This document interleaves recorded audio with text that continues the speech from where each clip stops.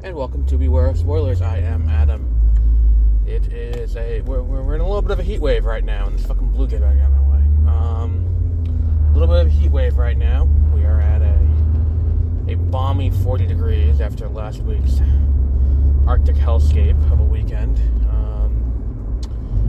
So, not quite as bad as it used to be. I think we're going to record the second episode of Exploring Hyperspace Lanes tonight before that podcast goes live next week on Wednesday. That'll be a fun experiment in making sure everything is up to date and easy to follow, like everything is easy to get. If you go to multipleworldproductions.com/EHL, you can see what's going on there. We have a page up for it now. But today we're here to talk about Tar, the biopic about Lydia Tarr. And I missed this in theaters.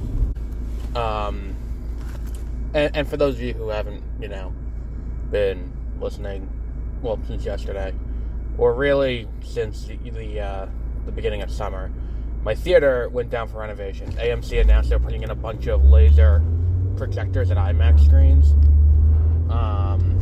And as part of that, they've renovated a bunch of theaters, put in new seating with heating and recliners and stuff like that. So, all of that happens. And the issue becomes, as that's happening, they had to close down most of the theaters for most of the summer and fall. I could have seen Tar at the Hamptons International Film Festival. However, and I did not discover this until I went to see She Said, which, hindsight being 2020, is going to impact how I do this next year. Let's say She Said. I would say that the issue is that the trip out there is not inhibitive but annoying, and then having to park like a half mile away and walk is annoying, and then all of that notwithstanding, also it's $30 to get into one of these screenings, and the alternative was, and I thought it would have been closer to go to the Hamptons Film Festival. No, it's not. It would have been just as fast. Actually, it probably would have been a little longer, because how I finagle going to the city usually is I go and park by my grandmother who lives in Queens. I go and park by her house and then take the train from there into Manhattan. It's, to avoid having to pay to park in the city where you're paying like $40 to park your car in Manhattan. I'll just park over there and then take the train and the bus and all of that to get in. And the idea that the New York Film Festival was showing it, and also Hamptons was showing it.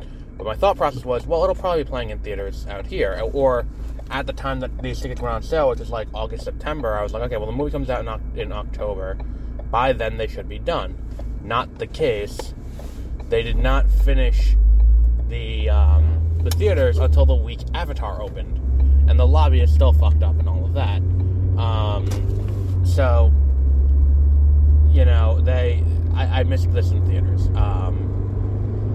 Now, I don't think this would have necessarily gotten a Atmos or a Dolby Cinema or an IMAX screening, which is a shame, because this movie is all about an orchestra.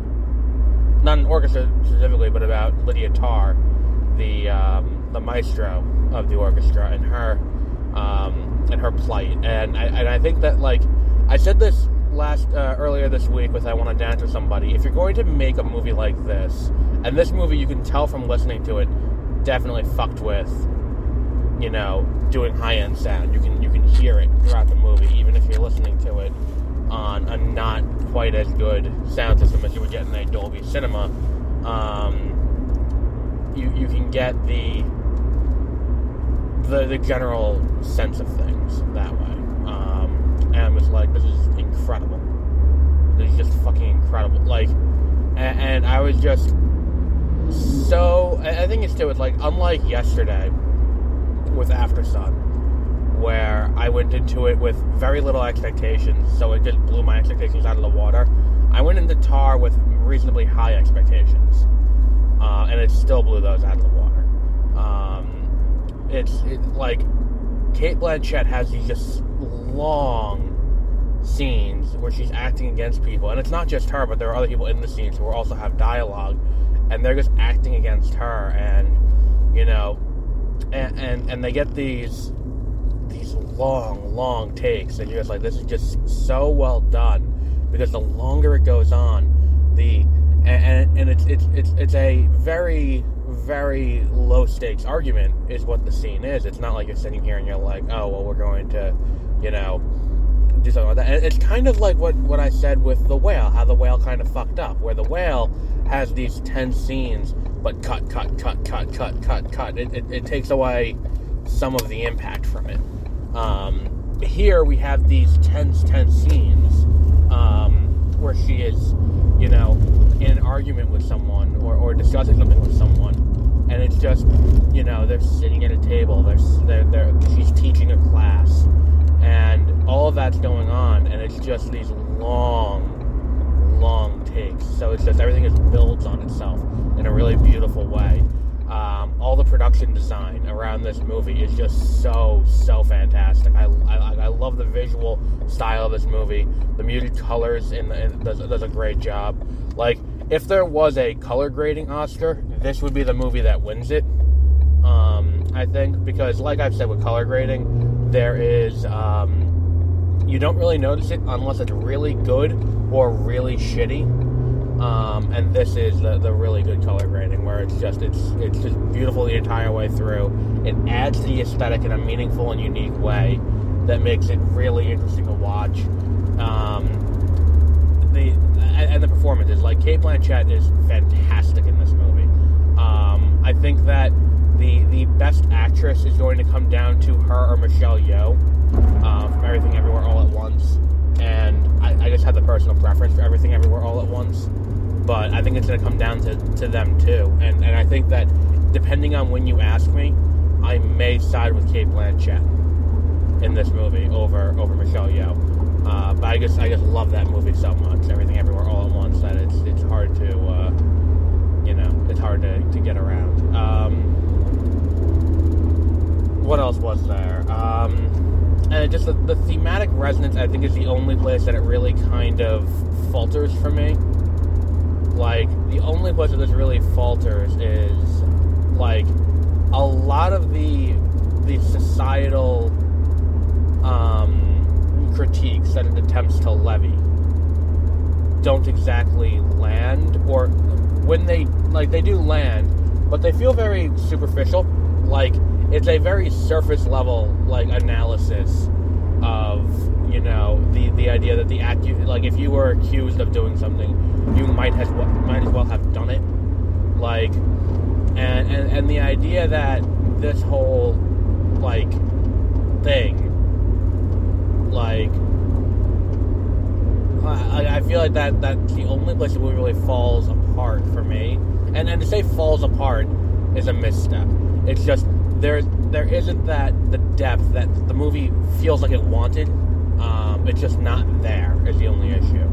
Which, if that's the biggest issue with the movie, and everything else just fires on all cylinders, you have this fantastic looking movie with a fantastic cast that's doing their damnedest to tell the story, and it's just, on the surface level, the story is great. It's just when you try and gut below the surface to just, dig in a little bit further to see something more, that's where it falls apart. I think that we got a pretty, you have a really solid movie, and something really special that happened there with this.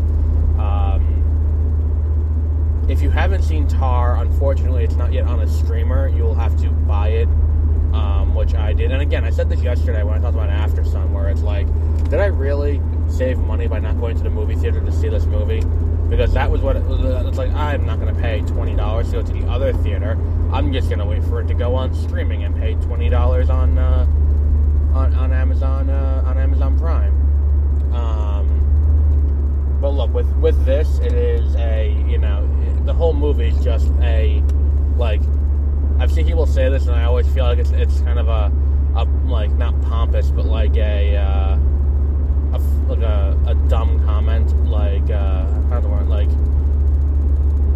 like you're aiming to get, you know, in the commercial for like a visual feast.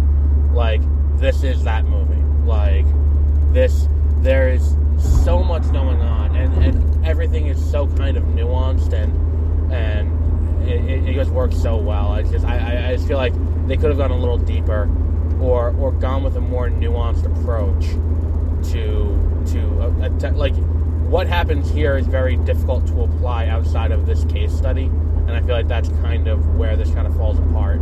And again, falls apart's the wrong word. I say falls apart's the word I use for it's like that's kind of the downside to the movie. But it's so fantastic, it's so beautiful, and that doesn't even get into the delusions, and as reality starts breaking down around Cate Blanchett, as her life starts to fall apart, it's like all of that as well is just so well done, and there's this creepy factor to it that just works so well as well. Like, it is truly something impressive that this movie. But I think we'll wrap up there for today with Tar. So tomorrow we'll be doing After Yang, which is another movie that came out. Do I do that or do I do Descendant? I feel like I don't have any documentaries this year, or many. Well, no, I got a few documentaries this year. We had Flea, which couldn't make the top 10 because it came out last year. Same goes to, Who We Are could, I think. I gotta look at the release. I think Who We Are could. But I don't know. Descendant was definitely an option. Senior was definitely an option. Neither of which I watched. I also haven't watched Pinocchio yet. Or for that matter, we have White Noise coming out. Maybe we'll just wrap up you know what? We'll surprise you. How about that? We'll surprise you tomorrow morning, and whatever you see up on the list, that's what we will do. It'll either be After Yang or Descendant. I don't know which one yet. Because Descendant, I think, got a little screwed by Netflix, where they didn't really give it a lot of fanfare when it came out. And they made it very hard to find out when that movie actually was coming out, which was a little bit of a pain in my ass, because I heard about it when they, when I did my bit on the Big Acquisitions out of Sundance, and it was like Fires of Love I saw this year too. That was also a documentary, that was really good. But it's that same kind of thing where it's like, with Descendant, Netflix bought it, and then it didn't get a premiere until New York Film Festival, I don't think. And then it went to Sundance, and then it didn't do anything until New York Film Festival, and then it came out on Netflix, but they didn't really announce it. And their press site made it very hard to find. And also, I don't have the full press credentials because they refused to give me that. Unlike fucking Warner Brothers, where it's like, I ask nicely and they give stuff, I would say, 49 out of 50 times. I don't get, what's it called?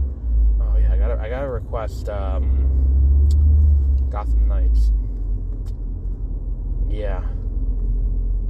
Gotta do that today. Gotta update my top 10 too.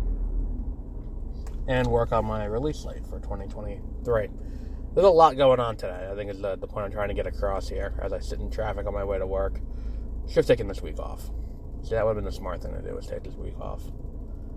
But, oh well. So, until tomorrow, which will either be Descendant or After Yang. I think it's end up being Descendant, if I'm being completely honest. And then Friday, and then Saturday, we will have White Noise to round out the year. So, until our next episode, have a great rest of your day.